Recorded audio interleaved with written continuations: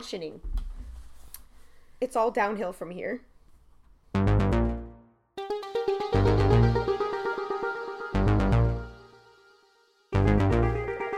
Senpai noticed me. Episode 5. Episode 5. It's all Welcome downhill back. from here. Thanks for being here. Internationally and nationally. Hello, Right? Switzerland and Canada And and China. That's it, right? Yeah, it's so far. But, like, share it for, like, more? I'd like to go everywhere. There's lots of other countries out there that we need to be set free and have everybody just listen. I still think we should have at some point a live recording so you can see all these hand movements I make when I talk. Yeah. Maybe episode 25. Maybe then. We'll celebrate. Or maybe we'll have, like, actual lives. Yeah. That's gonna be fun. We just went live on Instagram. It was fun. Somebody cursed. Twice. She said a bad one, too. I don't think you can prove it was me until you watch it. I was going to say, it will not be available anymore. Oh, then you can't prove it was me. You can't prove it. Yeah, episode 5. Mm-hmm. Excited to be back. We are both wearing very nerdy apparel today. Oh yeah, I'm wearing my boyfriend's Destiny hoodie, I'm wearing my own Carol Danvers jacket. which is so nice, and I need to get one for myself now. I am prepping for Endgame. Episode 5. Episode 5. International. Spotify, iTunes, Simplecast. So, just saying, you don't get to international if you're not cool. So, They probably clicked on us by accident. oh no. Also, our tags last week were lewds, so that could have had That something could have. to do with Oh it. no. Fresh, however long Fresh we make 15 it. until we think of a better name. Fresh 15 to 25. Fresh 15 EST. Yeah. Wait, isn't that established? Is it estimate and established? No, I think EST is just established. I'm learning about hexagons, octagons, and establishments today. We. Fresh topics. Oh, fresh topics. Yeah, we just put fresh topics. It's so boring. It sounds like a grocery store. I know. Let me go in. I'm just looking for a little bit of paprika and the fresh topics. It's right next to the fresh tilapia. Okay, so in anime, we have My Hero Academia has announced that they are going to be releasing a second movie. What? In Japan this winter. Oh. They don't know the name. Like, I don't know the name of it yet. I think that there's just very early details of like, oh, it's just being released in the winter. They don't even have a date. It's called Blossoming Romance. It goes into Bakugo. And Who do you think? see, you can't ask me this because who's my your ship favorite is ship? different. Oh, boo! Who's your favorite With ship? Bakugo, it's Kirishima. Yeah, I do love Kirishima and Bakugo. Bakugo and Kirishima is like top. But no, they're right underneath Todoroki and Deku. That's my top My Hero ship. And then Bakugo and Kirishima. I do like Deku and Todoroki. I love that. But, like, I just think everybody deserves a little piece of Bakugo. We actually just purchased the first My Hero movie so we could finally watch it since we weren't into the season yet. Series yet. Yeah, definitely. So, My Hero movie, My Hero movie. in January, Japan. No idea when it's coming to America. Japan. Nope, no idea. Which, judging by the way that they get around to, like, dubbing. Well, I mean, they did really well with Two Heroes. Yeah. They released that in a really good amount of time to the US. So, fingers crossed, maybe we'll get, like, what is it called? Simulcast? Or something like that? Yeah, simulcast, where it'll be released in both Japan and the US. Next, Neon Genesis Evangelion is finally being added to Netflix on June 21st in all its entirety in both English and Japanese dub. I never fully watched Neon Genesis Evangelion, but when I did, I watched it in English. I think I got like a little more than halfway through, and then I don't know what happened. I just kind of It's always been on my list of, like, the classics to watch, but I just haven't got around to it. It's hard because, like, well, it's also hard because it's hard to find it. Like, you can find it online. You can buy the DVDs and stuff like that. I think it's on some streaming, like, anime websites, but since it is so old, it's, like, so hard to find it now. Well, that's like Escaflowne was so hard to find for the longest time. Escaflowne I kind of hold right up there with Neon Genesis. I feel like they are. I don't want to say the same because that's going to insult Escaflowne fans and and GE fans. But I feel like they kind of have similar elements because they came out like right around the same time. And Neon Genesis is like, I think it's a little dark. It definitely has like some darker animes. Yeah, so do I. Nothing's darker than Elfen Lied. Oh my god, what a good show that was. I mean, it, you know, good as in, it didn't make me feel good. But it was good as in, it did make you feel. It was a really good show. I had to rewatch that at some point. Anyway. Neon gelatin.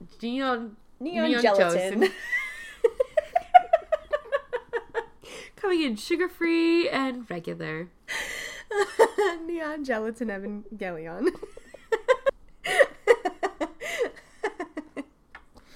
Alright. So yes, Neon Genesis Evangelion added to Netflix it will be added on June 21st. So definitely, if you're a big Neon Genesis Evangelion fan, or if you like Neon Gelatin, like you said, in both regular and sugar-free, coming to a store near you, then check it out on Netflix. June 21st, which is not for a while, but you know. Wait, whatever. June, yeah, not like April or May, but June. Why do they keep tearing out my heart? Because then I don't know if you do this, but I'm like, okay, it's coming. I'm so excited. Mm-hmm. Then I forget. Yeah, same with Fruits Basket. As soon as I found out it was getting rebooted back in like late January, I was like, oh my god, yay! But they said spring. They didn't put a date. They were like spring, and I was like, okay, well that could mean April 5th. or May. Or it could mean, like, late March. What are we thinking here? April and then, 5th. Yeah, they just said April 5th, like, 2 days ago. Cool. And I was like, so when I'm going to be in Poconos. The other thing to talk about, it's like anime, but I guess not anime. It's Anime Japan, which I did not know was a thing. Anime Japan's, like, this big convention thingamajig that happens every year that I was not aware of. And it's when all of, like, the biggest anime news gets released. So that's where, like, a lot of this new, like, the My Hero stuff. Wait, why have we not gone to this? Because it's in Japan. So? I mean, I've never been to Japan. So if Japan wants to start listening and then invite us to Anime Japan next year, we're available. I will drop everything. You gotta make them seem like we're cool about it. I will not drop everything. We might drop things. Mayhaps drop things to come to Anime Japan. But yeah, no, I just found out about it. It's like a big thing, and it's really big anime. So it's like it's PAX for anime. Yeah, it's like PAX for anime. It's all the big anime news gets released. Also, really good cosplay comes out of Anime Japan. Like, why are we not intense. Here? Like, what? Okay, we need to plan this. So when we go to Japan, we need to go for this. Plan it around Anime Japan. It just happens. So I guess it happens all the time in like March, maybe. I don't know. I'll figure it out. So we'll go to Katsu and then fly I was gonna say to Japan. That's pretty close after Katsu. We can use the same outfits. Financially, we'll have to keep this pretty close to the belt. Invite us to your local conventions. We want to I don't care how big the convention is. Invite me and I will show up, and it will be a party, and it will be.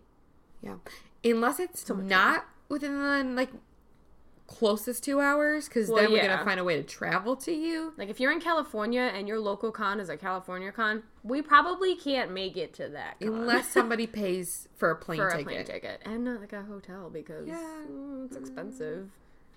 That was another tangent. We are so bad at this. We're doing good. We're doing okay. Anime Japan 2021. See you there. We'll catch you there. All right, we're done with anime. Oh, there we go. That's it. Let's move to video games, where we have only 2 things to talk about. We'll talk about the smaller one first, and then talk about the big one. What's the smaller one? It's hysterical that I said smaller, because it's the Sega Genesis Mini. Oh! Yeah, the cute little mini Sega Genesis that they're going to be coming out with, which is really exciting. I want one. Yeah, so do I. That picture that I saw on IGN's Instagram is really cute. Anyway, so yeah, Sega Genesis Mini. I want it. What's the price point? $80. Sega Genesis Mini.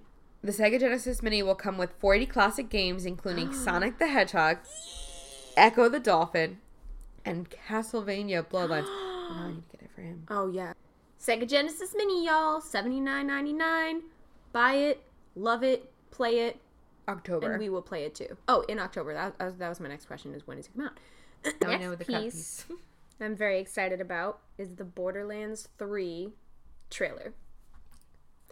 Borderlands 3 trailer came out a week ago, and it was like 2 minutes of so much stuff. And Borderlands has always been known for having a wide, like, huge selection of guns and weapons to use so that you don't ever have, like, the same gun as another person does.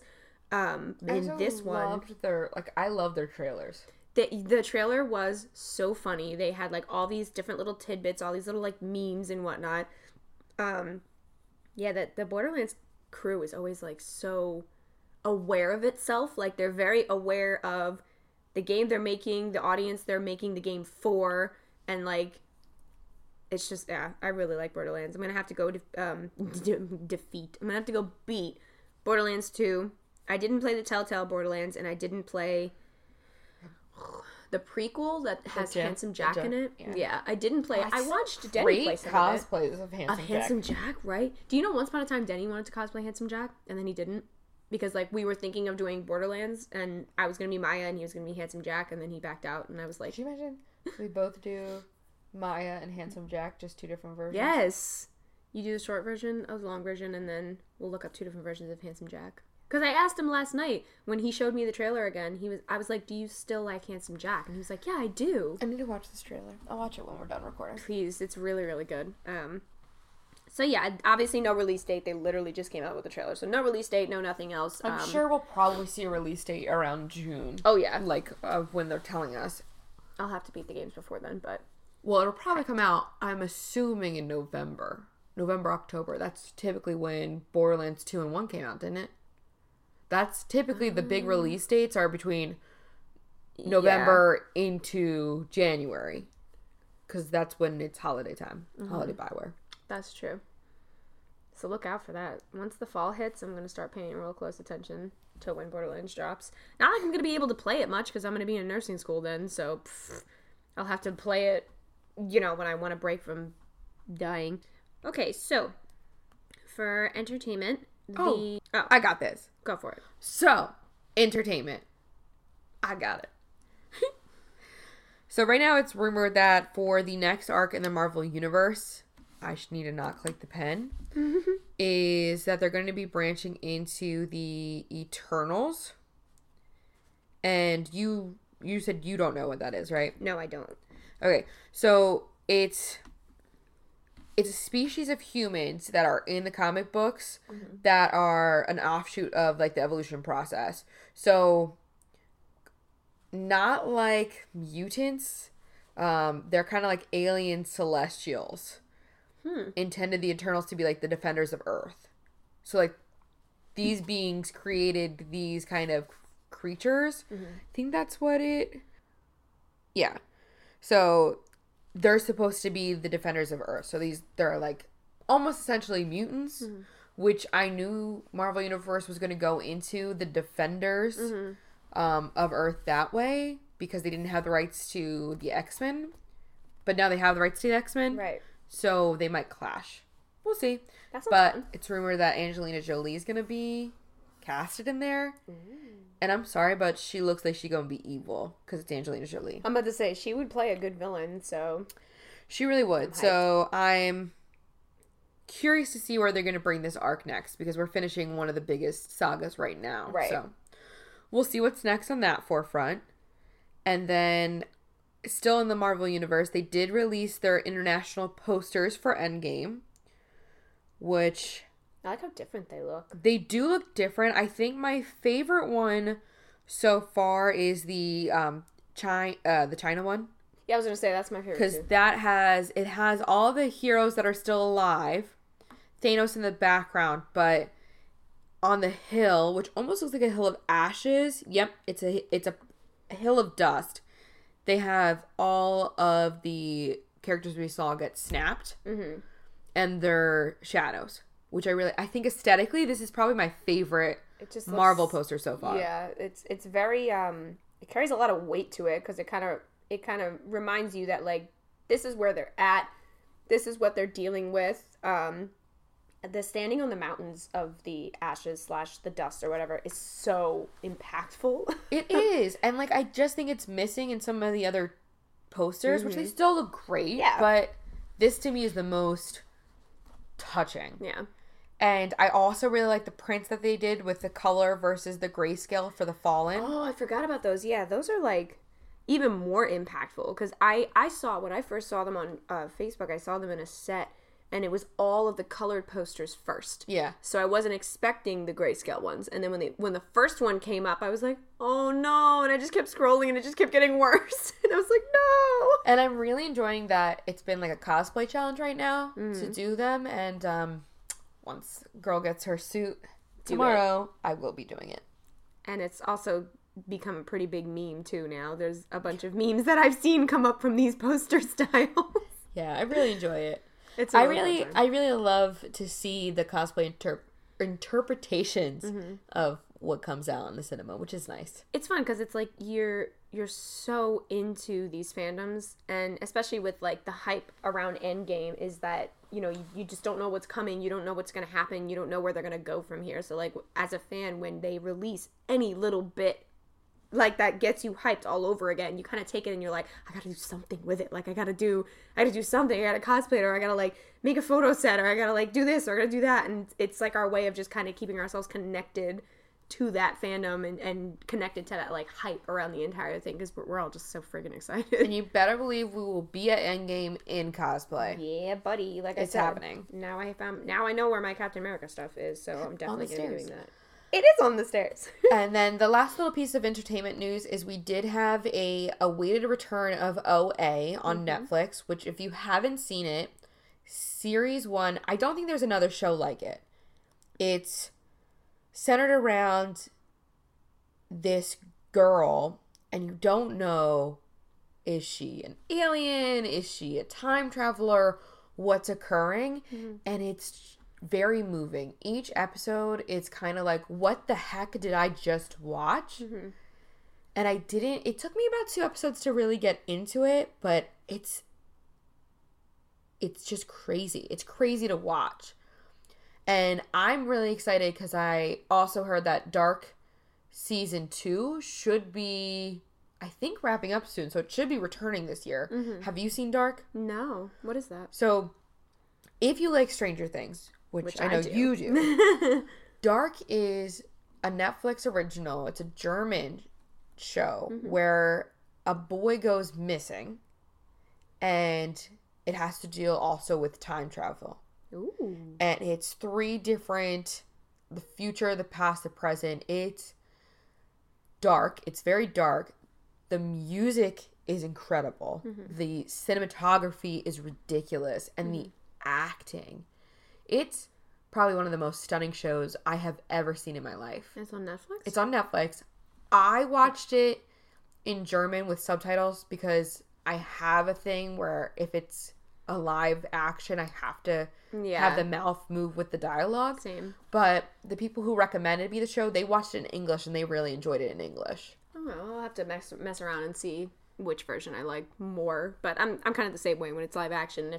If the words don't match the mouth, then I'm like, it just throws me all off. Like I have to have it match up. So yeah, and that's the only hard part too in general about Netflix is that I feel like I get so excited when they series dump a show, but then I watch it all and now I have to wait like a year and a half. Exactly.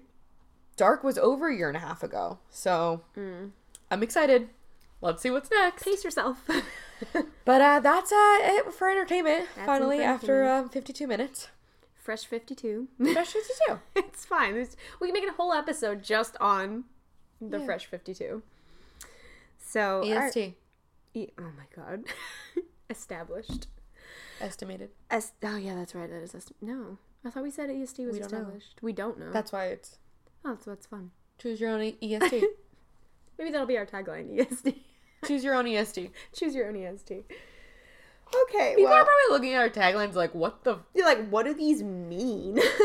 You have to listen to find out. I want somebody to ask us, like, what do these mean? So we can explain it and be like, if you listen to each of our episodes, you will find our tagline somewhere in there. Like, are you calling your fan base hot? Like, what's happening? Sis. That was one of my favorite ones, was Sticker is sis. stuck. Okay, so now that we've got all of our fun out of the way, I feel like I'm always like the bringer of bad news when I bring up the main topics because we have like so much fun with the Fresh 15, and then the main topic drops, and it's like heavy. Welcome to Christina's segment, the joy killer. The joy killer, the fun sucker. No, but I really think these topics are impactful, and I think they're important to talk about, and sometimes we can't talk about fun things. Not all the We gotta time. be real. That's why we made the show, because we have to, it's gritty. No one wants to talk about this kind of stuff, but it's like, someone's got to talk about it. It might as well be us. So what we're talking about today It's Cthulhu. is, I wish. Talking about Cthulhu would Can be that be easier our than talking about tagline? Cthulhu. Cthulhu. Imagine if someone tries to break that, like if they figure out that there's an acronym at the beginning and they try to break down Cthulhu, like what could this acronym mean? It's like, it's actually Can not. the hands understand love umbrellas? Did you really just spell Cthulhu? Wait. Can the hands understand love umbrella? Umbrella. It made sense until the umbrellas part. I don't think that's how you spell Cthulhu. Are there 2 H's or 2 T's? I hate this. Two Look what T's. you've done to me, Maria. Look at what 2 you've H's. done. It is 2 H's. Can the hands understand love having umbrellas? That makes a little bit more sense. Someone's gonna message us and be like, what is this? Tell me what Cthulhu means. No, what our main topic today is, we're talking about mental health, but we're talking about it specifically in cosplay, because if we just did a whole thing about mental health, we'd be here for like forever. It's a We'll very- definitely go into the different areas of mental Yeah. health because obviously it's a big deal. I need to stop playing with this jacket. It's definitely a big thing in general for multiple. That's not a word. That's also not a word. Back it up. Back it up. These Rewind. are very important topics, so Yeah. they definitely have an impact in all aspects of nerd culture. But cosplay is where we're starting because we have a little knowledge on that one. Yeah. Wait, that's not true. That's true. It is true. But that's not how I want to say it. No. So- we have a little experience, I guess. Cut it out. Cut it out. Cut it all out. Anyways. Also, I really hope that bag is Yeah, not just getting picked up by the microphone. I didn't think about that till now. Whatever. So, Whatever, it's if fine. you hear a bird in the background, it's not a bird. It's a plastic bag next to a beautiful open window, which scared the crap out of us a couple times. Because we thought it was an animal just like living in a box, and we were like, "That's we unsafe." didn't think that. I thought it. You thought it was a bird. I did think it was a bird. I thought it was some sort of like outside the animal. window. No, I thought it was in the house. It's coming from inside the house. Where would we go? Would we run back in the room with Ed, or would we run outside? I'd probably just go over and investigate. I'd probably hide under the table. Well, now Or I go to- know. or go on I a don't think chair. we could plan a D&D campaign together. Nope, I'd flee. You could be a healer. We just say last week. That's why I brought it up. I could see you being a sorcerer. That's probably where I'd go. I like magic. I'd see you being a paladin Ooh. because you could use, your weapons and you can have spells. I could see you doing that. That'd be me. I'm more of a rogue. So, anyways, yeah.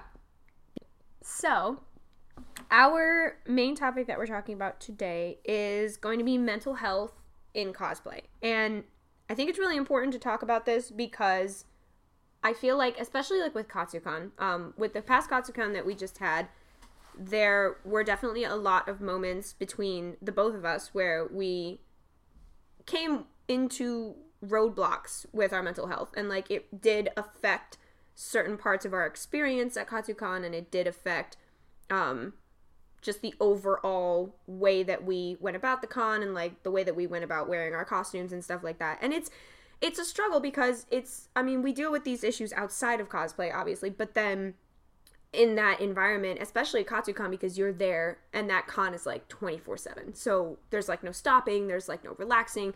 At a con, like when we go to Castle Point, or when we go to like one of those smaller like 1 or 2 day cons, you can leave at the end of the day and come back home and be like in the comforts of your home. But when you're there, it's just like constant bombardment of... It's definitely overstimulated. Yeah, that's the word I was looking for. Stimulation. And when you have a bigger convention where you're going to, which is multi-day, I feel that it kind of heightens all of our mental issues that we go through, Yeah. that we're already struggling with. So we definitely wanted to share with you some things that we realized about ourselves, as well as some tips and tricks.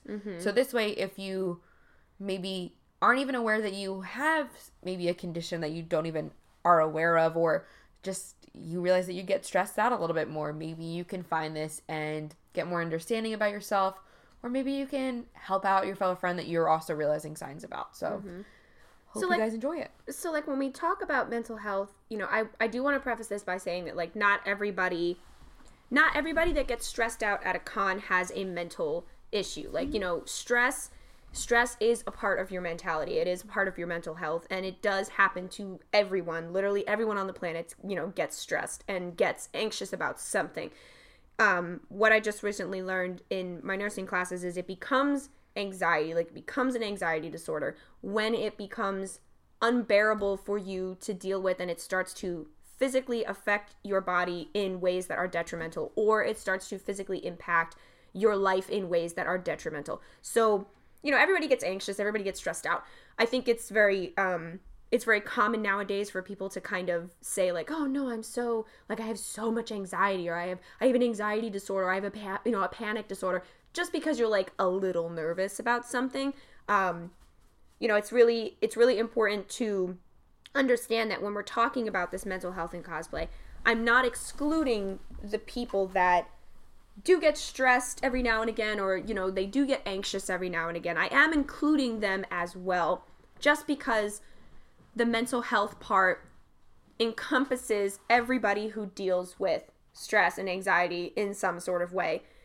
But I feel like in cosplay, it's so difficult to remember to pay attention to your mental health, because you are, you know, you want to have these awesome costumes, you want to do these ambitious photo shoots, and you want to go to these big conventions, and you want to go to these meetups and hang out with your friends. But sometimes your mental health gets in the way, and sometimes you're just so stressed out over these costumes and these conventions that you kind of forget to take a step back and take care of yourself. So my first piece of advice or the first point I want to talk about is knowing and understanding your limits. So everybody has their own personal limits. You have your own personal boundaries. You know, me, for example, I'm not a big party person. I'm not a big drinker. I'm not a big fan of being around, you know, that kind of environment. So I know at conventions, parties are a big thing that tend to happen, and, you know, people have room parties, or they have raves, or they have, you know, just like get-togethers where they go and they just want to let loose and they want to have fun, and there's nothing wrong with that. That's just not my scene. I definitely thought you said raids. Oh no, raids. And I was like, I haven't seen anybody do a raid. But I mean, if that's your jam, then go for it. Raid away. But for my own mental health, I don't partake in those things just because the con itself is like so stimulating and so overwhelming that if I were to put myself in that party environment, I'm pretty sure I'd have like a panic attack within the first 15 minutes just because I don't want to be here. But that, you know, those are my limits. And over the years, I had to learn that those are my limits, and that is what I am not willing to do and what I am willing to do, because if I go where I am not willing to go, it's only detrimental to me. It only hurts me. It doesn't hurt any of my friends. It doesn't hurt any of the people there. They don't care if I'm going or not. They don't care if I'm having a good time. They don't care where I am. But the one who, you know, who ends up paying for it is me, because I'm going to have the panic attack. I'm going to have an asthma attack. I'm going to freak myself out, and then I'm going to be drained, and the whole experience goes down the drain. So if you know your limits and you know what you're comfortable with, stay within those limits. Don't push yourself to try to go where you know you don't want to go. Don't try to do things you know you don't want to do, because it's just going to end up backfiring, and it's going to make your whole time so unpleasant. And it's definitely not funny that you say it, but it's nice to hear people talk about their own limits. Like for me, myself, when I started deciding that I really wanted to get into cosplaying more, and I started at Otakon 2018 was when I went with a lot of costumes. When I started really going, when my first year where I wanted to debut my kind of all into cosplay moment, because before I'd gone to conventions a little bit less driven to be in the environment. I went too hard, and I had a not a horrible time. I had a great time out at the convention, but I didn't spend much time at the convention because I was uncomfortable. I had asthma. I had a lot of panic attacks. I was too anxious. I was uncomfortable in my own skin because I wore things I wasn't comfortable with. That the one day that I had the most fun was when I had one outfit, one photo shoot. I felt comfortable in it, and that was fun. So me going to Katsucon, I prepped for that. I only planned 2 photo shoots a day, spread them far apart, had a really great time going in the costume. For me, I love going to go dance with my anxiety. Now, sometimes it's overwhelming when they're too close to me, when everybody's too close, I can't do that. But when you're in this open, like for the Sky Lounge at Katsucon, it was so much fun. Nikki and I went, and which we're going to next year. Yes, 100%. Now that I know what it looks like, we're going. We got our drink. It's a nice open space, and I just danced so much. But it definitely is taxing because it's, especially with Katsucon, because it never stops. Yeah. Otakon stops. Yeah. Otakon goes into its lull. You have the after hours night where it's 18 or older, and it quiets down. Katsucon goes all day. Yeah, it's exhausting. It is. And it was definitely overstimulating, but now that I know I'm going to do probably 1 to 2 looks, if that, and they'll be definitely spread apart, and definitely nap in the middle. I need a nap in the middle so I can go hard at nighttime. But it's nice going and learning. Like if you see you're getting anxious about something you're doing at the convention, maybe think about adjusting it so you're more comfortable. Try something out different. If you notice you had asthma one day, maybe think about when you're traveling, how far you're going, how long you're staying. And if you're having anxiety about it, think about, is it because I'm going through the hallways that have so many people in them?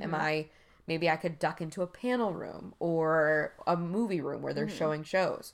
So it's good to think about planning it other ways and talking about it. Exactly. And I like what you just said, like the whole talking about it. I make it a point. So this past Katsucon was my 5th Katsucon. The first time I ever went to Katsucon was before I actually recognized I had anxiety. So I don't have an anxiety disorder to the point where it like affects me literally every single day, but I have noticed these moments where it does peak and it does become physically uncomfortable. Mine is more tied to, I guess, because I haven't learned how to like take more breaks, or I haven't learned how to like remove myself from certain areas. So I guess like keep trucking and I just keep going. And by that I mean like, I'll take breaks. I'll go up to the room, but those don't even feel like breaks because my makeup's not off. My costume might still sort of kind of be on. I still have obligations where I'm like, oh, I still want to go out to dinner with my friends, or I still want to go to this meetup, or I want to go to this shoot or whatever. And just knowing I still have to do that, my brain's still worrying. It's not sleeping. I noticed that about you at Katsucon. Yeah, it's not resting. Like I still have things I want to do. But so the first 2 Katsucons before I realized I had, a problem was it at the end of each day when I finally took off my costume and I finally said, all right, I'm in my room. I'm not going anywhere for the rest of the night. I've got nothing else to do. Everything was off and I was in the shower.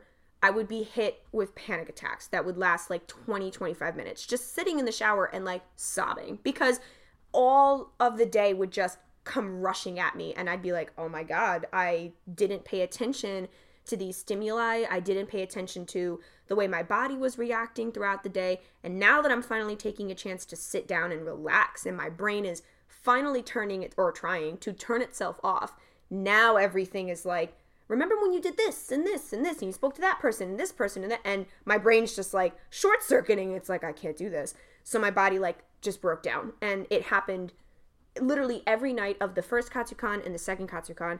The third Katsucon, it still happened because I was still in the throes of like trying to figure out what the heck was going on. My fourth Katsucon was just bad in general for like costume malfunction, so that didn't really help. This past Katsucon, I I think was the best I've handled my anxiety, because You were more vocal Yeah. about it, which was good. Yeah, and like telling people, knowing that my, the people that I travel with and the people that I keep in my circle are aware that I have this thing going on, and they are, or either they are aware or they're becoming aware of the signs to look for. So, my brother is one of the people in my circle that is the most attuned to it. So he will start to notice if I'm getting snippy or if I'm getting quiet, and I'm taking more time to like blankly look at things instead of like speaking and moving and doing stuff. He will start to recognize that that's a sign I've been pushed too far, that like I need to be removed. But I can't physically do it myself for some reason. So he'll kind of like ask me, do you want to go up to the room? Like, do you want to go upstairs? Do you want to go get a drink? Do you want to go, just sit somewhere and like take a break or whatever? And it will be that tiny little moment of, oh, he knows what's going on. I know what's going on, but I have not quite figured out how to remove myself. So he's kind of helping me do it. And I've been more vocal where I texted you and I texted my cousin, and I've told people out loud, like, I just don't feel right. I'm very anxious right now. I'm very run down. I'm very like sad. I just don't feel right. And just knowing that, in my group, I have those people to kind of drop little hints to, like, hey, I'm not okay. Like, I need like a hug, or I need like assistance, or I just need you to come sit and like talk with me for a minute while I like get my panic out and stuff like that. That's kind of what I mean by, if you're comfortable being vocal, it's really good to have a circle you're comfortable doing that with, but it's also really good. My God, my brain's moving so fast, my mouth's not keeping up. This topic, like mental health, gets me like so fired up, because it's important, and it's sad because there's a lot of people I talk to that are aware of this. Sometimes also too, people, and I've been dealing with, anxiety's been around me, not just with myself and social anxiety. I've been, as an adult, dealing with it way better than I did when I was younger. Mm-hmm. But it also ties in with, I have depression and body issues from like when I was younger, having an eating disorder. So I get the run of the mill. But I find that because I've spent time falling in love with myself and working on myself, it's easier for me to help people. Mm-hmm. And that's why I love talking about it too, because I want to help, realize your triggers. So for me, something that's been really helpful is finding those people you can, it goes back to everything that we say each episode, where you need to have a good force around you to have a positive environment, and you need to sometimes cut people out. But like for instance, my friend Bruce, my friend Bruce Hart, who cosplays. Sorry that I used your last name, but I did it. You're going to be fine. I'll tag you. It's fine. Bruce, though, has been coming to conventions with me since I said, I really want to start cosplaying. He's like, you know what? Me too. And we've kind of gone in together. And Bruce has seen me because with my social anxiety, sometimes I need things planned. And I've been working on like getting out of the planning phase, because if it doesn't go according, then I get a little like, so I've been becoming more loose with that. And like Ed's been super helpful with that as well. Mm-hmm. But I know that like for Bruce and I are great to go to conventions because he'll just go. I'm like, that's fine. You go do what you want. He doesn't have to drag me through it because he knows it's not everything I want to do. But we'll meet up and we'll talk about it. Right. And we're still great friends. I like going to conventions with you because we're very similar with how we handle things. Same thing with Nikki. But I like it too because, the day that you texted me saying, we want to have a family night, I was like, cool. I sensed that it was maybe like too much stimulus also happening too. And I was like, you need that. And I support it. Same thing with like, if you guys want to go do something, supporting it, knowing, okay, you go do that. I'm going to do what I want to. Exactly. And it's healthy to not, you can't keep dragging people through things if they don't want to go because they might not want to go for a reason. Exactly. And if you're pushing people, you're not, it's selfish. It's selfish, and you're not, sometimes people don't look at the people around them and think, oh, it's like when they push someone on a roller coaster because they say they don't want to do roller coasters because, oh, you'll love it when you go on. That's not the case. No. They pushed me on a roller coaster. Dad, I did not like it. I told you that. Still don't. My brother's the same way. Like when I was younger, I didn't like roller coasters. I like roller coasters now, but I grew into that. And like every time somebody said, just go on, just go on, just go on, I would adamantly put my foot down and be like, I am not going on that roller coaster. And my brother, he's not super fond of roller coasters now, but he will, like, depending on what it looks like, he'll give it a chance. But he was the same way. When I started getting into roller coasters and he was still not into them, every time I was like, I would catch myself being like, come on to a roller coaster with me. Like, it'll be fine. I'm your sister. Like, I would never steer you wrong. But then I'd have to kind of, like, take a step back and be like, all right, listen. This is him vocalizing his boundaries to me and vocalizing that he does not want to do this because it makes him uncomfortable and it's not something he feels like he's going to enjoy. So why am I going to selfishly be like, you should come on with me because I'm your sister and I will protect you and blah, blah, blah, when I can go on the roller coaster by myself, or I can go on the roller coaster, you know, with another friend who enjoys it, come off the ride, meet up with my brother and be like, all right, let's go do something that we will both enjoy instead of me forcing you to, you know, to come and try and enjoy it with me. And I think that's the same way it should be treated at conventions. Like, do you like doing this? No? Okay.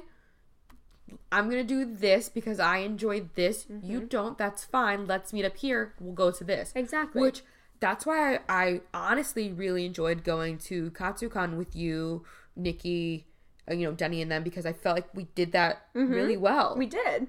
And it was really nice. And, like, Denny's the same way. Like, Denny, you know, I feel like Denny and Ed are the same with cosplay, but, like, they dabble. Like, they like to try it out, but they're not as deep into it as, like, you and I are. Which, I mean, is totally fine. Everybody can cosplay the way they want to.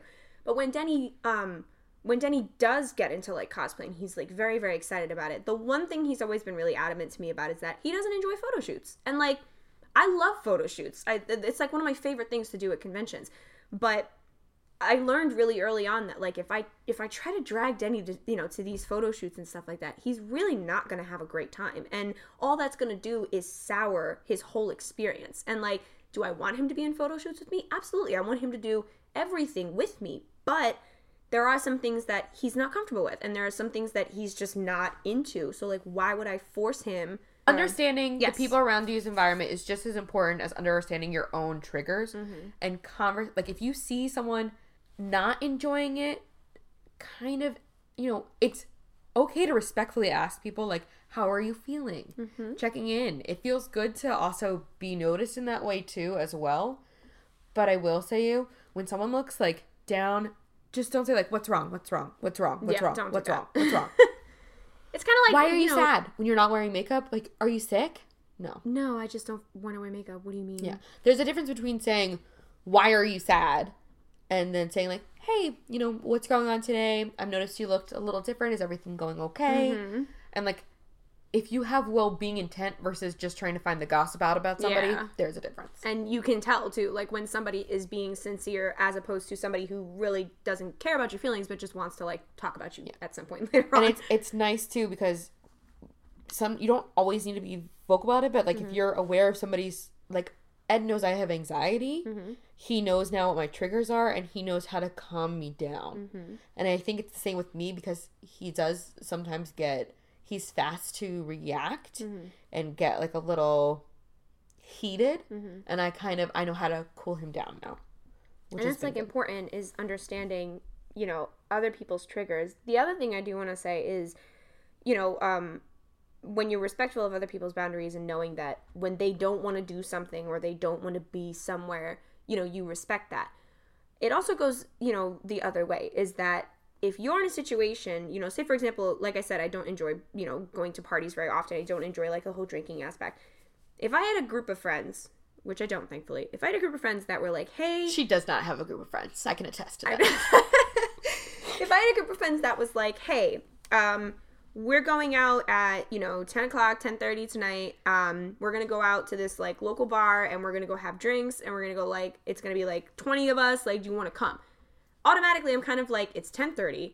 I'm a grandma at conventions. I'm like, listen, it's 10:30. Like, I'm exhausted. So, automatically, I'm like, no, that's not my scene. Like, I don't want to. As soon as I say no, if my friends were like, no, you should come. Like, you should come. You should do this. Oh, you know, we never hang out. We never see you, blah, blah, blah. Kind of like guilting you. You kind of start to feel that pressure where you're like, I mean, they're right. I don't hang out with them. I don't get to see them very often. Maybe I should go. And in the moment, it seems like a good idea because you're like, I'm making them happy. Like, I want them I want them to want to hang out with me. I want them to be happy to hang out with me. But then at the end of the night, I end up suffering because then it's late, I'm exhausted, my feet hurt, I may have obligations the next morning like photo shoots or meetups or just because I want to get up early and be on the floor to not miss anything.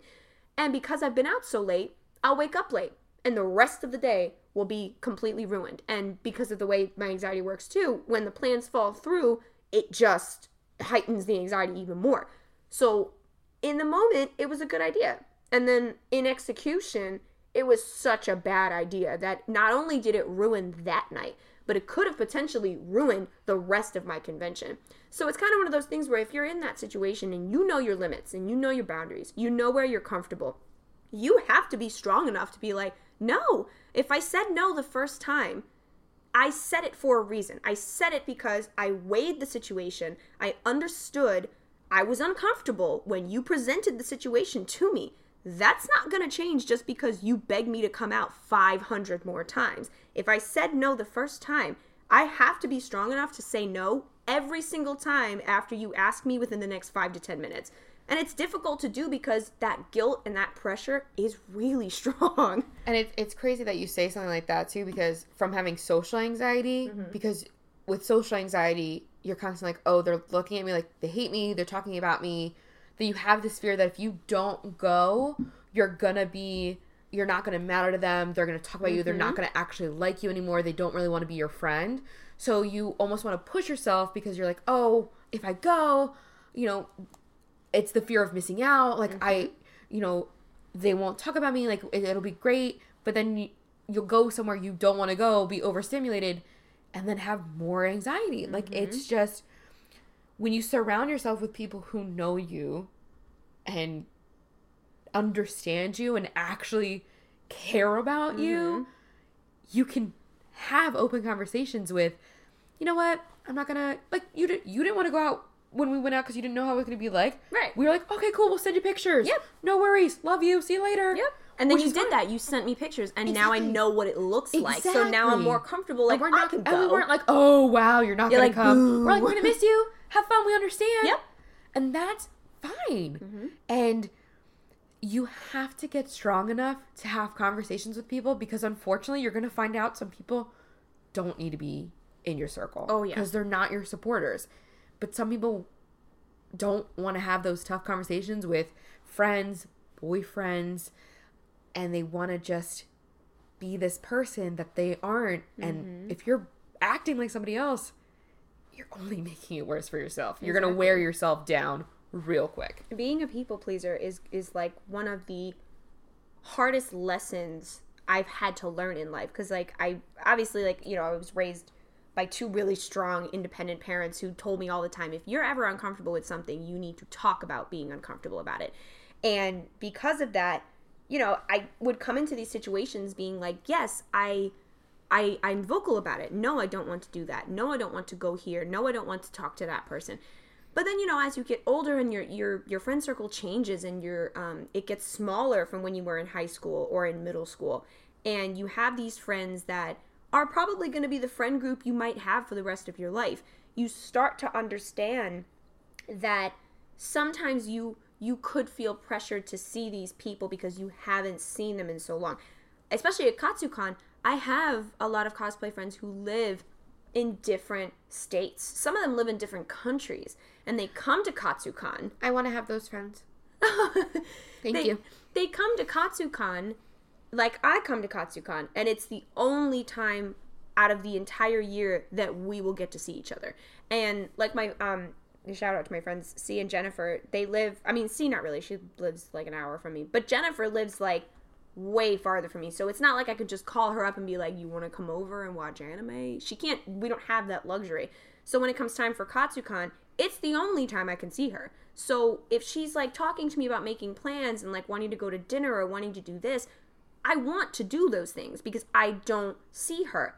But if she catches me at a time when I'm exhausted, my anxiety's high, I just need to relax, I need to breathe, even if I want to see her, even if I don't get to see her any other time outside of KatsuCon, I have to step back and remember that it sounds selfish, but I am more important than Jennifer. My feelings and my mental health is more important than the time that I will or will not spend with Jennifer. And learning that lesson is super difficult. It's something that I'm still struggling with sometimes because, like I said, that pressure can be so strong. You want to be there for those people. You want to do those things.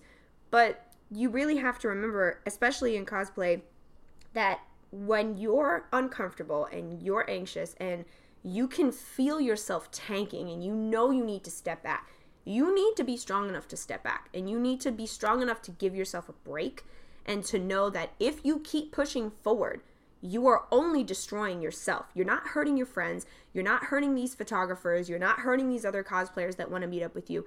You are blips on their radar at that point, because the only thing that matters is you stepping back and taking care of yourself so that when you are healthy again, you can come back out and you can enjoy your photo shoots and you can enjoy your meetups and you can enjoy, sitting with your friends and having dinner and doing this because you've taken care of yourself and you've done what's necessary to feel strong enough to go do these things with these people. But if you don't do that, you're just going to end up sitting in your shower like me, crying and panicking for 25 minutes because you didn't take the time to take care of yourself. And it's something to remember, too, that cosplay isn't a race. It's not a race. You're not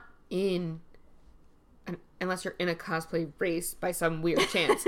It's not a race. And you have to, even if it's not even just convention, just starting into it, start with what makes you comfortable. Do what makes you comfortable. Grow at your own pace. It's okay to take mental breaks. It's okay to take vacations.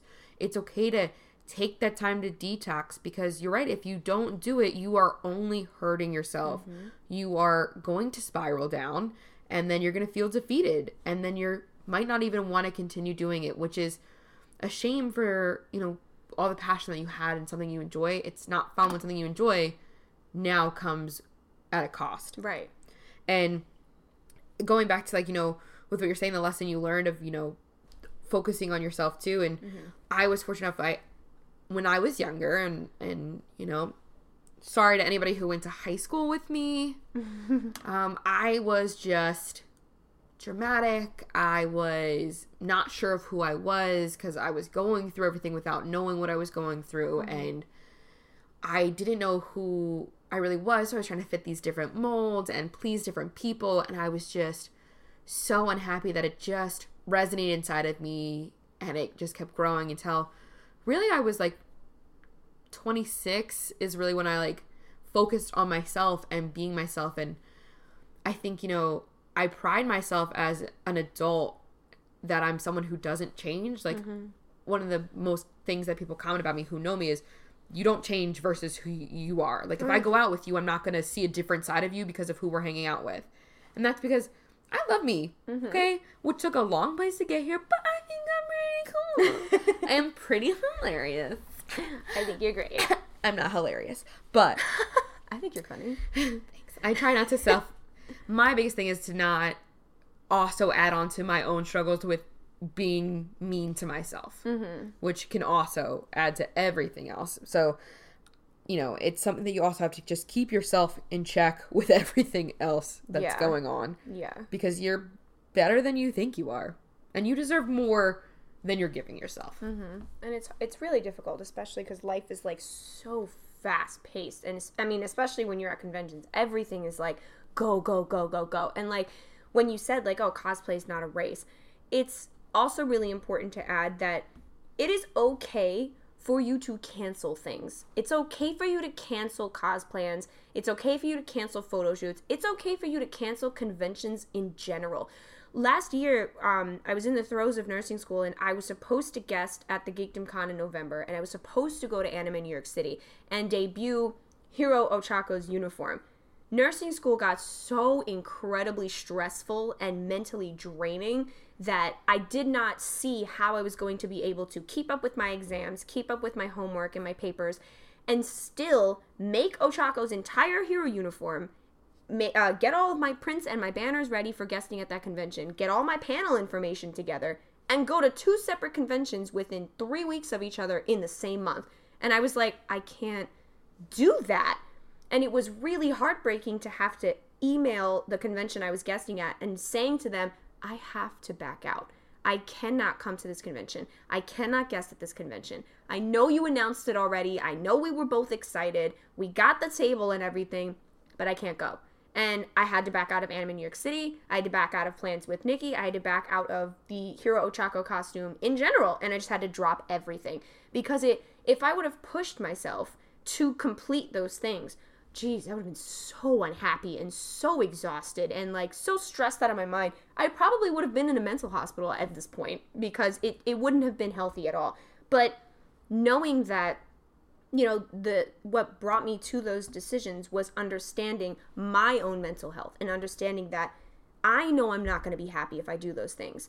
But sometimes it's really difficult to put yourself there and know that, oh, without a doubt, I'll be able to do the same thing. It's like, it really depends on the person. Like, I pride myself in a lot of my strengths, but my mental health is something I'm still dodgy with. I'm still trying to figure out, you know, how it works, how it ticks, what sets me off, how do I calm myself so that I don't have to, like, depend on other people to, like, calm me down and stuff like that. But when it comes to stuff like that, it's not healthy for me to proceed, so why proceed? And understanding that mentality of, at the end of the day, it's just a costume. Are you crying? Oh my gosh. Don't cry, Maria. Why are we doing this? Stop, I can't look at you. I'm definitely a Deku. You are so Deku. I'm like Todoroki at this point, like, please stop crying, please stop crying, please stop. I'm like, literally, you can't, obviously none of you can see this, but I'm literally fanning Maria so she doesn't do that. You know, your tagline be, are you crying? I knew this, like, with mental health, I knew it was gonna get, like, I feel very raw right now. I don't feel like crying, I mean, yet. Give me a minute. Just don't look at me. Just don't even look don't look at me. It's so, like, that's what I mean about this topic is, like, it's very raw. It's very, like, especially when you deal with it, when it is a personal issue that you have. The reason I get teared up is because I think it's great. Because I think you're very strong. Oh, no. Well, it's true. Like, so I love, you know, I'm big in what... I'm a firm believer in everything that I've gone through has made me who I am. Mm-hmm. But I think it's also been where I can help people. Mm-hmm. I love to help people. So if it's something just as little as me, like, for instance, when you said, you know, I don't think I want to do this cosplay because it's going to be too much, I feel really good saying, no, it's not an issue at all. Mm-hmm. That's fine because I genuinely mean it because I care about you. Mm-hmm. And I know you care about me. And it's nice being able to go through and make people stronger. And, like, it's nice watching people get stronger. Because it's great. It is great. I love people. Honestly, it's... Oh, Maria. Ed's gonna make fun of me. I'm gonna make fun of me. Anyways. I don't remember what I was talking about. I never cried. What? I never cried. No, it never happened. No. You can edit it all out. I won't, because... No, it's good to have these. It's human. It is human. That's not like this topic's it's so hard to talk about, you know, just because, like, you deal with these things and, like, it's, like, looking at it from the outside, I mean, it hasn't even been that long that I've been doing this and been, like, dealing with this. So, like, I mean, I have family members that have been dealing with this since they were, like, 15, 16, and I was there for them. Like, you know, they would come to me with these struggles, and they would come to me, you know, explaining how they feel, but I just didn't get it because I didn't have it at the time, or if I did, I didn't recognize it. So I was on the outside. So I have the blessing of knowing what both of those perspectives are like, is being on the outside and knowing that, like, this does exist. I'm not stupid. I know it exists, and I know it's here, but I don't know what it feels like, and I don't know what it looks like, but I'm trying to learn. And then when I actually started feeling it and I started understanding that this is what I have, now I was like, oh, this is what it feels like. This is what my family was trying to explain to me all those years ago. now I know what it feels like. And then it just kind of sat and like made me cry for like 3 days. Because it was like, I can't believe they felt like this when they were talking to me about it. And they were trying to make me understand this feeling. Now I understand it and I'm like, oh my God, this sucks. That's so important too, with you having that perspective, because, you know, I've been dealing with this since I was little. But it's so hard to explain it to somebody without them, unfortunately, because it's not talked about enough. It isn't. It just, invisible illnesses are not talked about enough. No. And people will make you feel like it's in your head, or that it's not this, it's, you know, you're just nervous. Right. But it's just being aware of when somebody's coming to you with that, to take time and really listen, because it's a big deal to go to somebody. Yeah. And, you know, I'm so happy to have somebody in my life like Ed who has taken that time as a significant other to be my support system. And, you know, there's been times that I literally was walking up the front door, I dropped my mug, it shattered, and I just cried. I sobbed, and he just held me, didn't judge anything, and he's like, you should take a bath. Yeah, like you should Not do this. because I smelled. Yeah. Okay, I smell like roses. Because he knew that I needed to de-stress. I was overstimulated. I went too hard. I overworked myself, and I was suffering.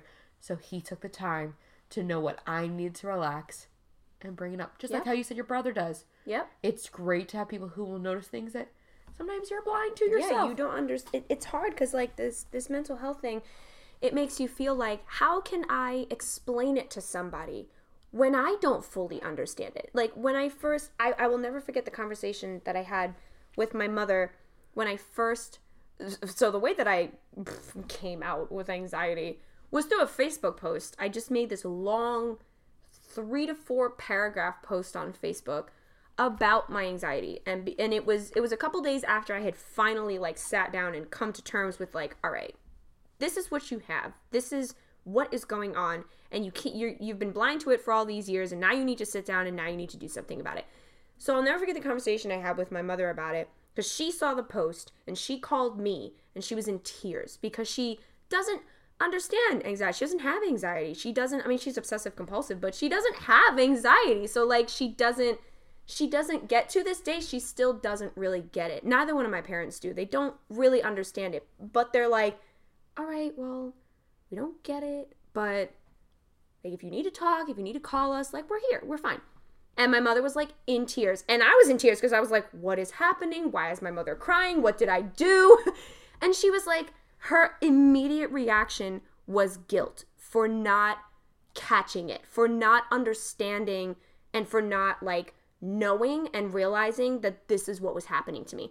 Granted, she wasn't living with me, so it was hard for her because it's like, oh, well, you don't... Did it make you feel worse hearing her feel guilty? Because my parents, because they love me, but when I started telling them things, like, for instance, like that I used to have an eating disorder and they didn't know, I felt so... I didn't want to tell them more because of them feeling guilty. That's hard. It's hard. That's what you said when someone comes to you and they're talking to you about these things, it is super crucial for you to listen. They don't need you to talk to them. They don't need you to tell them anything. Your only role is to just shut up and listen, because it is so difficult. Because think about it. I mean, you don't have to think about it because you know what it's like. But like for our listeners, think about that. Is in Switzerland.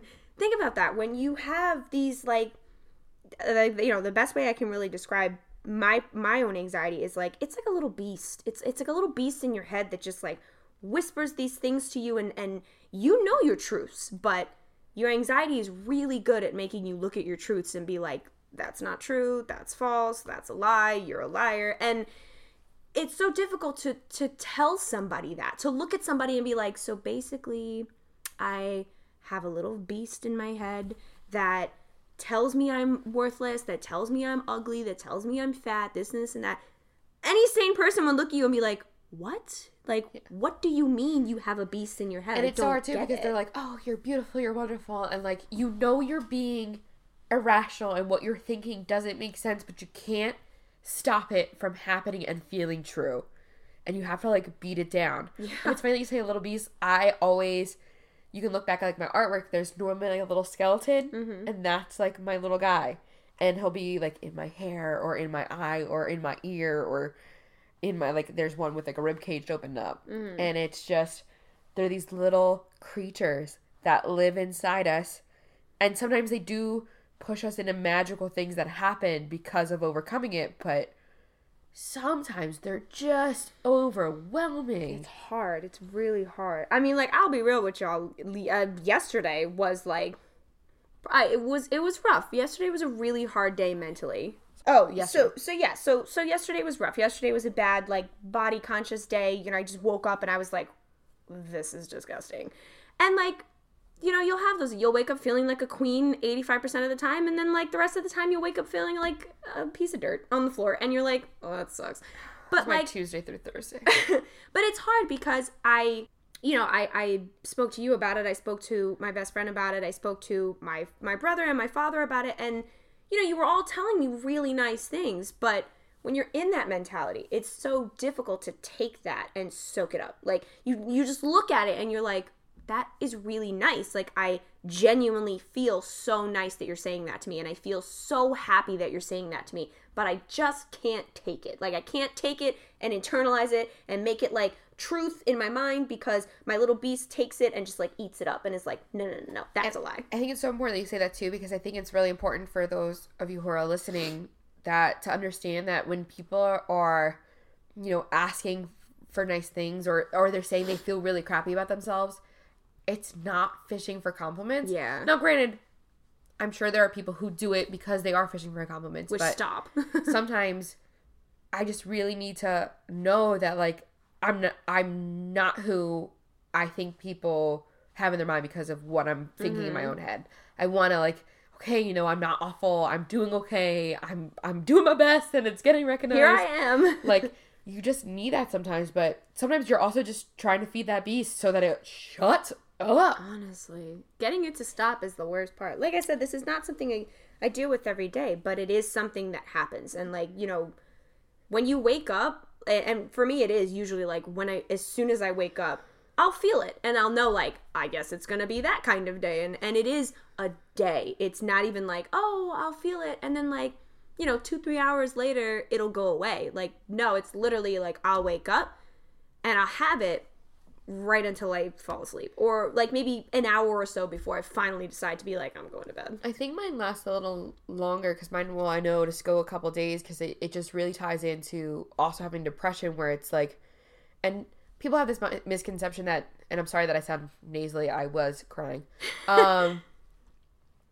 It's not that it's just, oh, I'm just so sad. It's that you feel numb. And there's a quote out there on the internet that says, and I'm sorry, I don't know who said it, but having anxiety is, you know, thinking that everything's wrong, and depression is not caring about it.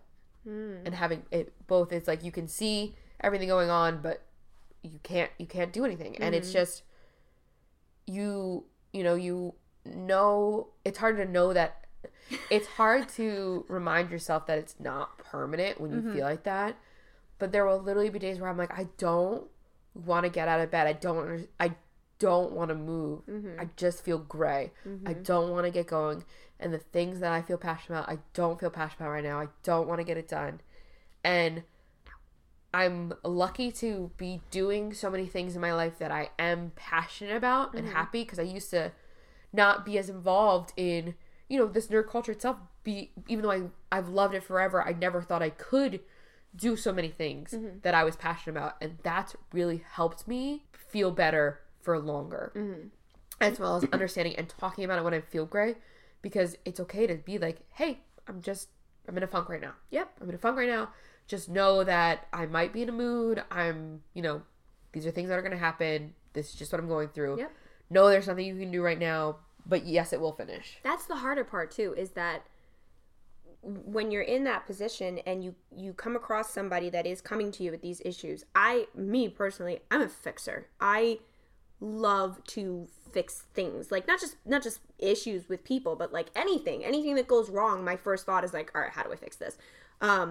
So when you are presented with somebody who is coming to you with these depressive thoughts or these anxious thoughts, and they're just low, there's nothing you can do about it, it is so frustrating for me to look at that situation and be like, wow, there is nothing I can do to fix that.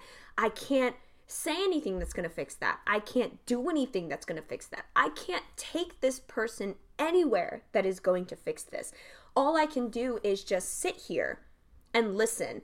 And that's the hardest part. And that's kind of one of the biggest pieces I want to give to anybody that's listening to this, is that the listening part is sometimes the hardest part, is only listening and not trying to fix something like depression and anxiety and, body dysmorphia.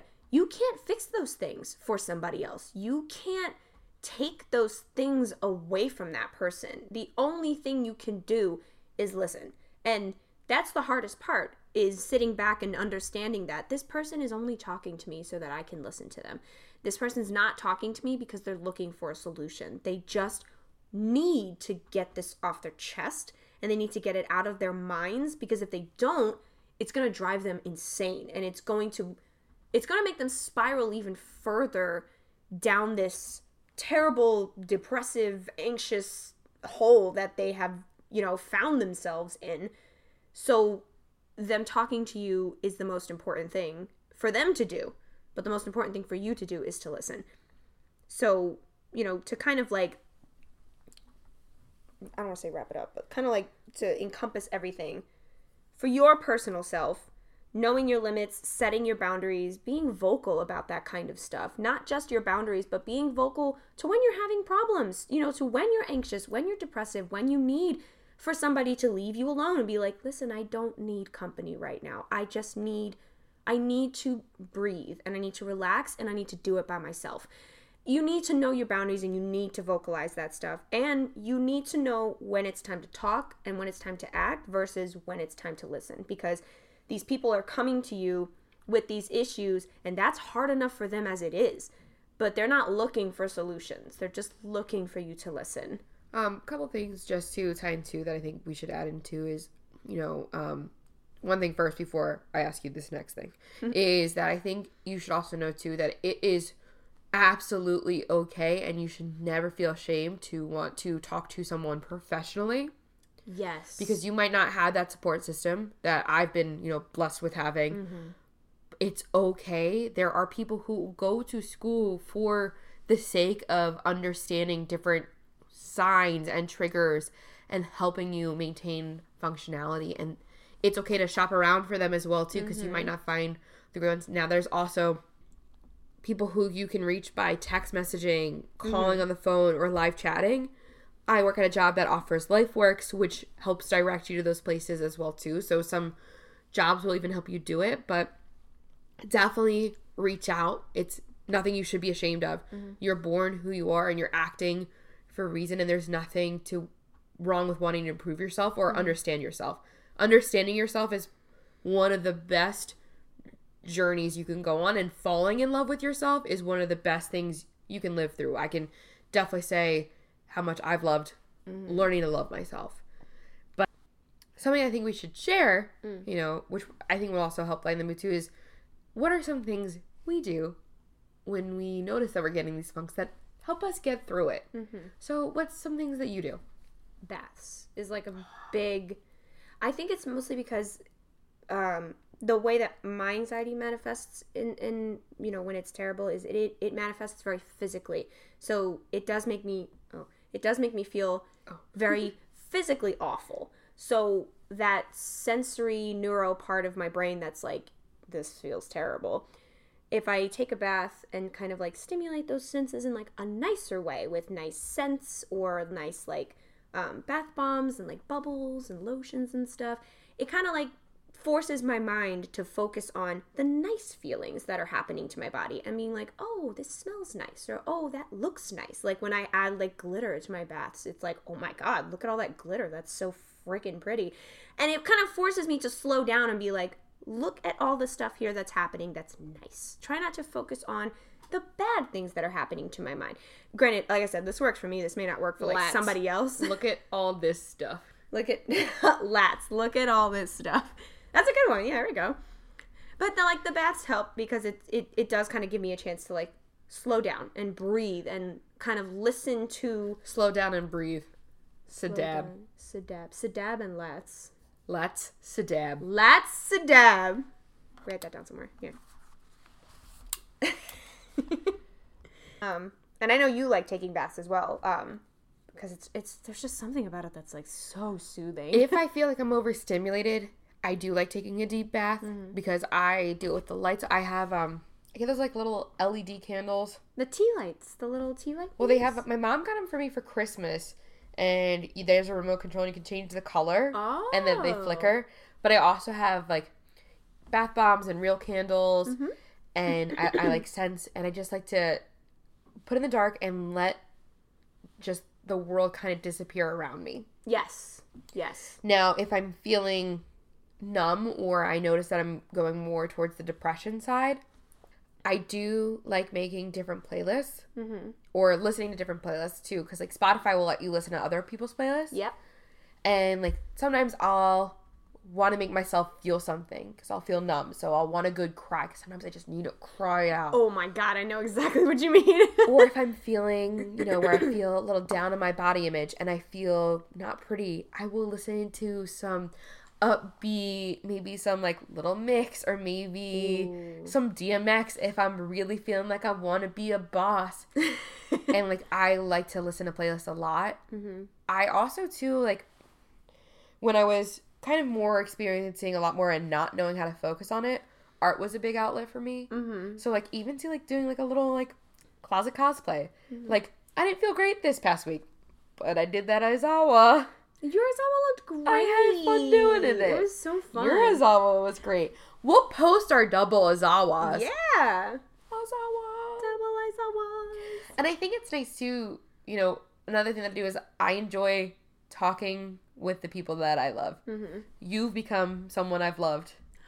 You're in my circle. But it's nice too because the people. So, fun fact: we have a little cosplay. Well, not even a cosplay group, but we have our little group, the Cosplay Badasses. Yep. Bad asterisks. And I feel like we're very supportive of each other. And if we want to talk crap about the day we're having, or we want to just share things that make us happy, or we want to just empower each other, it's great. And if all three of us say wanted to cosplay Bakugo, none of us would make each other feel bad or wrong about it. Exactly. Like when you were like, oh, I was thinking about doing it too, I was like, do it!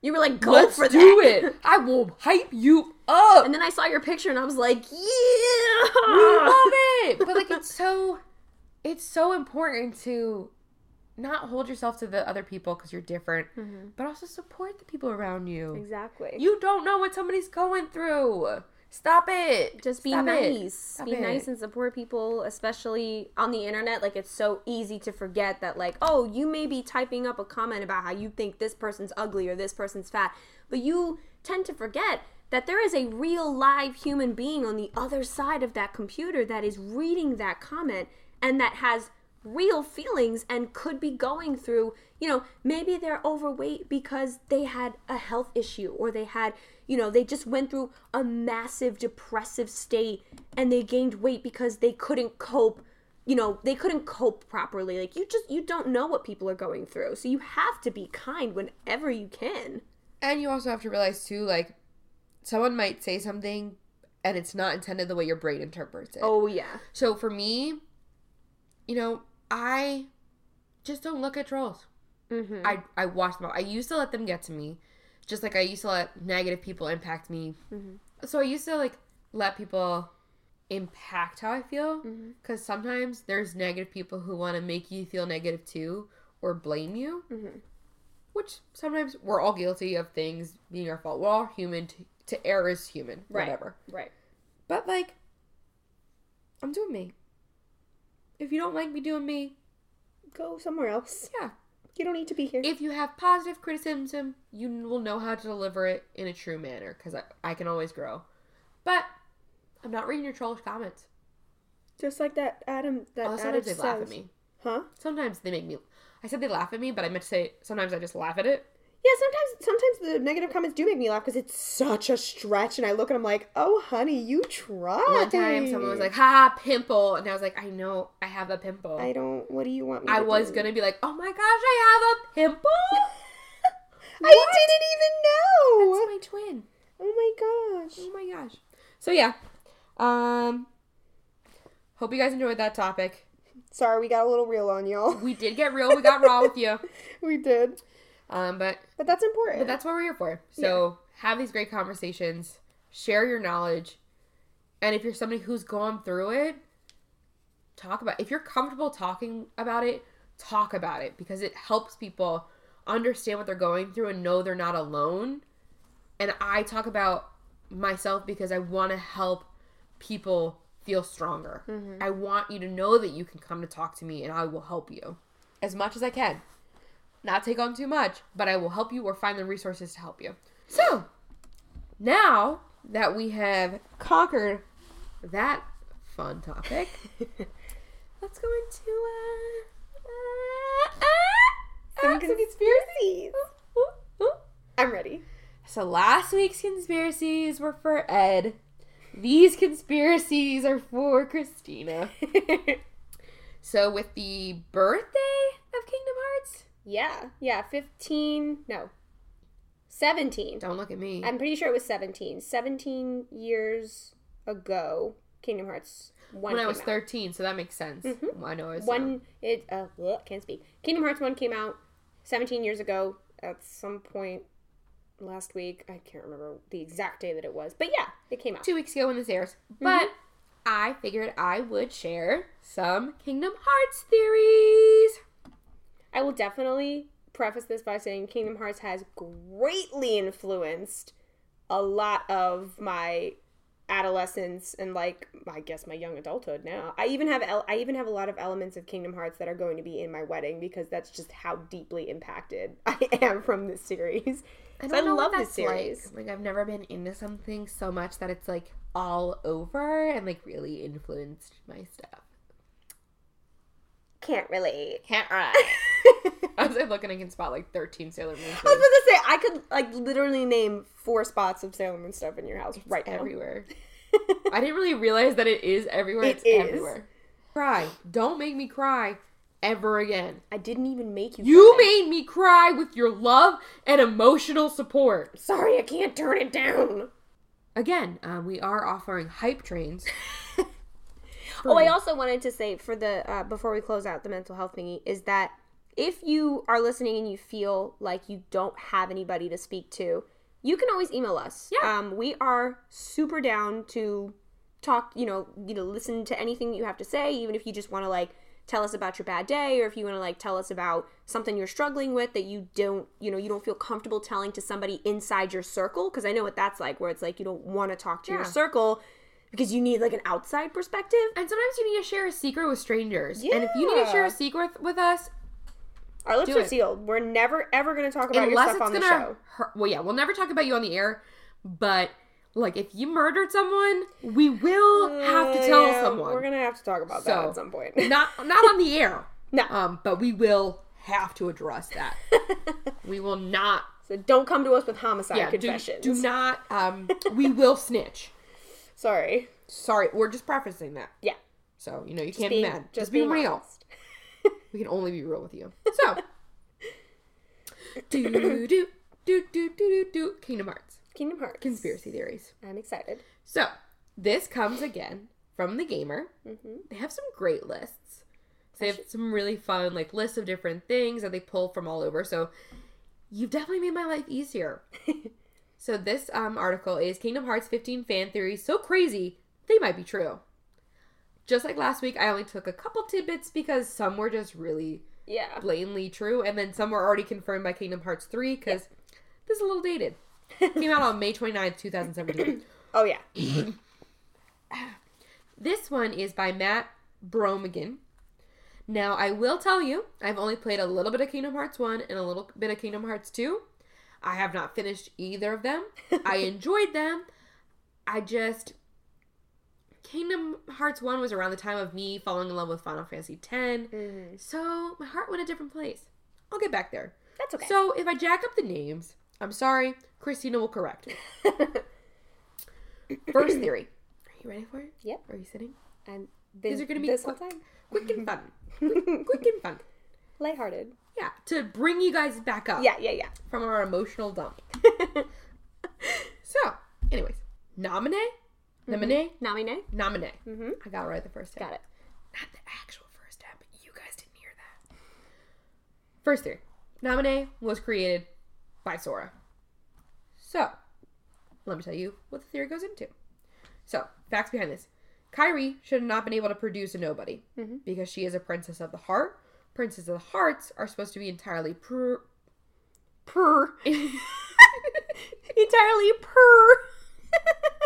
Can that be part of our title? Entirely purr. Mental healthness and the entirely purr. Are said to be entirely pure, so they can't produce heartless or nobodies. So, the issue is, if that's the case, then how was Nominee created? Because they're saying she's Kairi's nobody. Right. Well, Loxton and Noggin's YouTube theory is that because Sora's heart is fused with Kairi in his body, when he created Roxas, the Nominee was also created because of the piece of Kairi's heart that was inside of Sora's. And that's how it kind of did the loophole of the Princess of the Heart. Okay. Kingdom Hearts expert over here. What do you think about that theory? I mean, it does make sense because, yeah, Roxas was obviously born from Sora's heart, and Kairi's heart is, there is a piece of Kairi's heart in Sora's heart. So basically, Nominee was made by proxy. She was made through Sora, but having Kairi as the conduit, I guess. I do like that theory.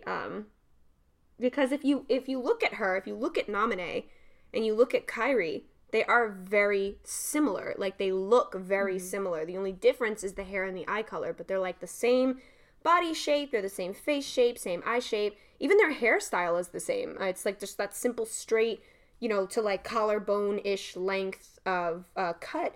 But Nominee's blonde and Kairi's got red hair. They both have blue eyes, but I think Nominee's is a little lighter. Both the same skin tone. They both almost kind of act the same too. So I do like that theory. It hasn't been proven, but I do like it. So feasible or not feasible? I think feasible. Yeah. All right. We got the thumbs up on that one. The next one. Xion.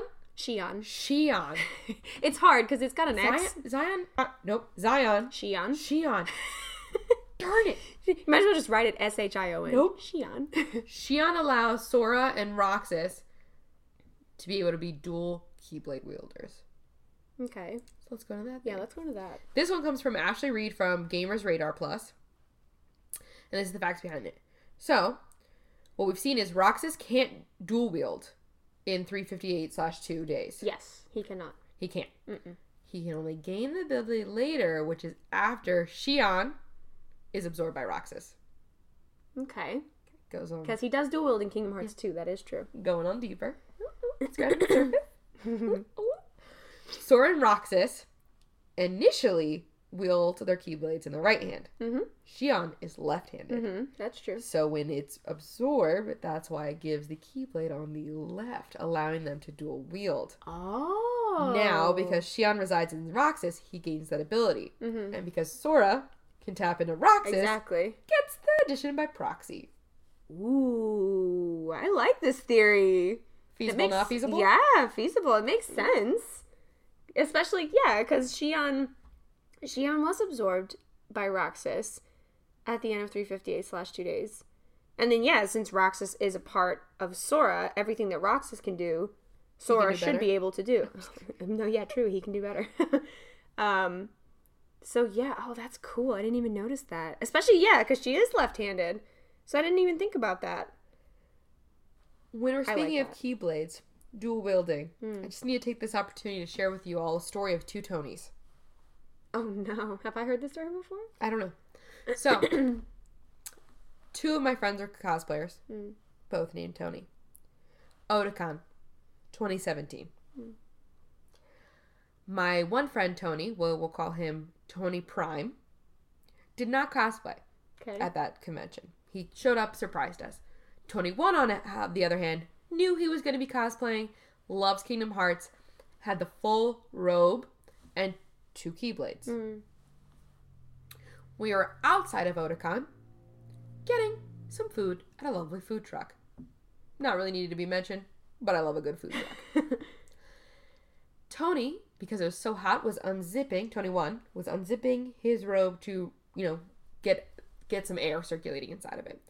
Asked Tony Prime to hold his 2 Keyblades. A kid comes up, I'd say preteen comes up to Tony Prime, so excited, saying, "Can I take a picture with you with your Keyblades, please, please?" Takes the picture with Tony Prime. Tony 1, mind you, had the full robe on. No picture. Hilarious moment. So you are welcome for that tale of the Tony 2 blades. I will say the Keyblades are so cool. Like the robes are just simple robes. They're just simple. I really love the Keyblades. Oh yeah, that's the conceptual idea behind a lot of the characters that are in there, and that I think is anything with Square Enix. I'm sorry, but their character designs in Square Enix doing a good job. Square Enix. Onyx is a Pokemon. I've always pronounced it Square Enix. Y'all know what I'm saying. You're doing it. Okay? You're doing it. So, third theory. Mm-hmm. We've only got one more after this. Wee. That box that you see with the heart on it, that box contains the heart of the Masters of Masters. Okay. Here's why. Let's get it. This one comes from YouTuber Weebhut Jr., which, first of all, I love that name. Loving it. So here's some things that they noticed about the box to support this theory. Mm-hmm. The box says X Super. Sides of the box each have keyholes. These all represent the foretellers who have names derived from the Latin 7 deadly sins. There are only 6 foretellers named, and the Master of Masters includes himself in the rank of foretellers. Mm-hmm. The only Latin word left to derive would be superbia, which would be pride. Okay. Master of Masters disappears with Lushu, mm-hmm. friend of Mushu, which would suggest his heart is in the box. His Keyblade makes it to the hand of Xehanort? We should just give me a bunch of names that I have to pronounce. It'll be great. I think it'd be really funny. Xenosaga? Just give me a bunch of Xenosaga titles. Perfect. No, that's the mouse for that computer. Make sure you didn't stop it just now. I didn't. We're still recording. Over 2 hours. His Keyblade makes it to the hands of Xehanort. Xehanort. I'm not getting it. It's possible he also received his heart. So we're going to say why the Master of Masters' heart is in the box. Mm-hmm. What are you thinking? Feasible, not feasible? This is interesting because they dove into the story of the foretellers and the story of the Master of Masters. Not really the story of Master of Masters, because I still walked away from that feeling like I don't know anything. But it was a small game called Union X Cross, or Cross X Union, something like that. And it dove into the foretellers, who are Aced, Ava, Gula, Envy, and Ira, which I did not realize were derived from the Latin names for the 7 deadly sins. That's wild. Gula Obligata. That was beautiful. I'll be here all week. You will. You live here. Just don't. I thought you were looking at a bug. I was like, Maria, please. That is not the face for my bug. My bug face this. That's my bug face. Clearly you don't know me. So the name slang. Yeah. Agulam Lagata. The foretellers. So that's 5. And then Lushu obviously is the 6th one. And then like I said, like you said, the 7th name, they don't say it. But the Master of Masters, at the end of Union X Cross, it really technically happens in the beginning, because you see him in like flashbacks talking to each of these 5 members about a plan that, or a part of a plan that they are responsible for enacting and they're responsible for taking care of. And then he just kind of like disappears, and he doesn't tell anybody where he's going. He doesn't tell anybody what he's doing. And then at the end of Kingdom Hearts 3, that special scene with Lushu, he resummons the 5 people again, except this time there's only 4. The other one, I believe it's Ava, she doesn't show up. Avant-garde. Avant-garde. Avant-garde. Yeah. Avant-garde.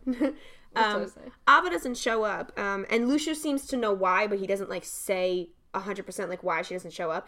But he seems to know why, and then they keep asking like, why did you summon us here? Why did you summon us here? And he's got this box, which not like all of them don't really seem to like react to. But now I'm thinking, if he does have the Master of Masters heart in the box, it would make sense for him to summon those people because they all spoke to the Master of Masters before he left. So the way he got his heart in the box, I can't speak to like whether or not that's feasible or not, because Union X Cross I kind of like just watched the cutscenes for. Yeah, I don't really think this one goes into why it's in the box, just that it is in the box. I think it's feasible. And I like that they broke down that Superbia, meaning pride, which would be the only 7 deadly sins that's missing, and the box saying Ex Super. Yeah. Ex Superbia. Ex Superbia. It seems to make sense. It's a really good observation. I will give it that. I love y'all for being able to take these screenshots and make these detailed theories, because I love a good Easter egg. Oh heck yeah! I can't even like. I also love a good Easter egg hunt, like a real Easter egg. Easter's hunt. almost coming up. Nobody invites me on egg hunts anymore. Me either. If you guys want to make an international egg hunt, we'll come. It'll be fun. It'll be great. All right, hit me with the last theory. Ready for it? Yep. Ready for it? Yep. Ready for it? I kind of think this one's a cop-out. Yeah? I feel like every theory has this as a backup because they believe deep down that every creator is just going to cop out. Aw. Kingdom Hearts is all in Sora's head. Oh. Here's why. Okay. So this one came from YouTuber HMK, which, how the heck did you get that handle, first of all? So, he suggests that they suggest that everything's coming out of a troubled Sora, and that he escaped his reality from the Final Fantasy world, so that he's actually part of that actual world that we see going on in the games, and that he's merged it with Disney imagination. So this would kind of explain why the two are mashed up to begin with, and how they kind of belong together. And Sora spends all this time in his room with Disney toys and Final Fantasy toys. So that would be kind of like where they kind of gather this theory, going back to seeing him in that world and how he created in his head. And he doesn't have friends in the real world, so that's why he's kind of got this storyline going on between Heartless and Nobodies and the Shadow People, and him being the hero of the story, in a sense. Okay. I hate cop-outs, so a part of me wants to look at this and be like, oh, that's, like, feasible.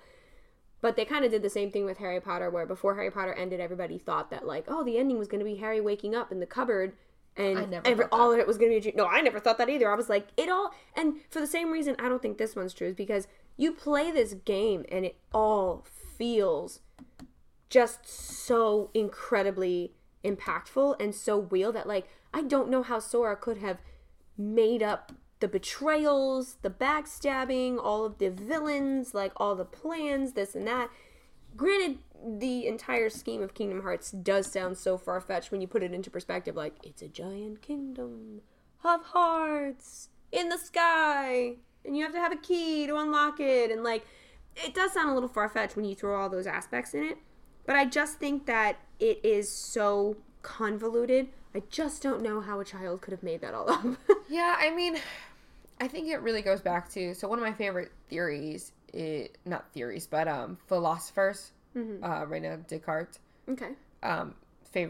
Famous saying is cognito ergo sum, I think therefore I am.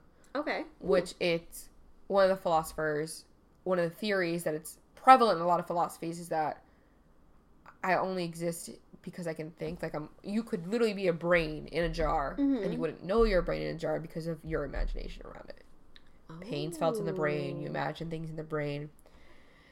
Now, that being said, I think because that cogito ergo sum is one of the biggest theories. We had Matrix when we were growing up, which was a big, huge hit on, you know, are we just a simulation? Are there things going in the Matrix? I think that's why everybody falls back on this theory. Yeah. Because you can really make it anything. Mm-hmm. You can say anything. Could be in your hair. Yeah. Game of Thrones.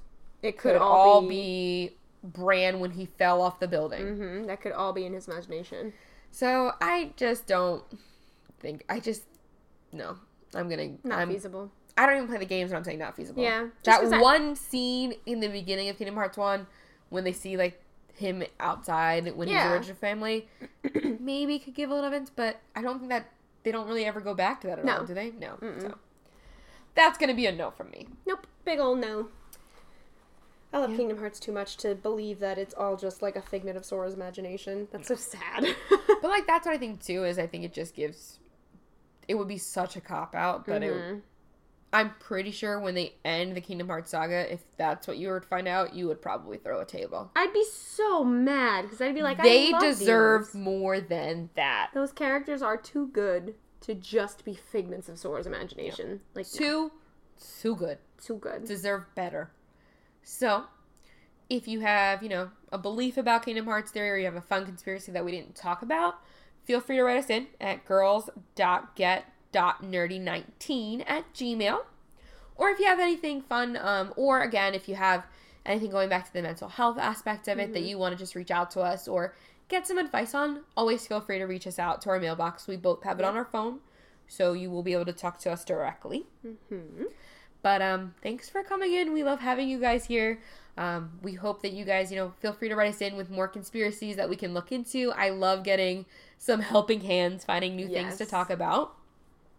But yeah, check us out. We are also on Instagram at girls_get_nerdy. As well as you can find us on our own personal pages. Mine is _MAHREEAHH_. Mine is KISSYSENSEI. Yeah, so that's it. Tune in every Sunday around midnight Eastern time. We say around because last week's episode delayed because of malfunctions. So we can't foresee that. Human error. Two errors human. But it was more the computer. But anyways, I digress. Two errors not human. 0199. What? Binary code. But that's 010. It is, yeah. I'm just going to straight up delete that.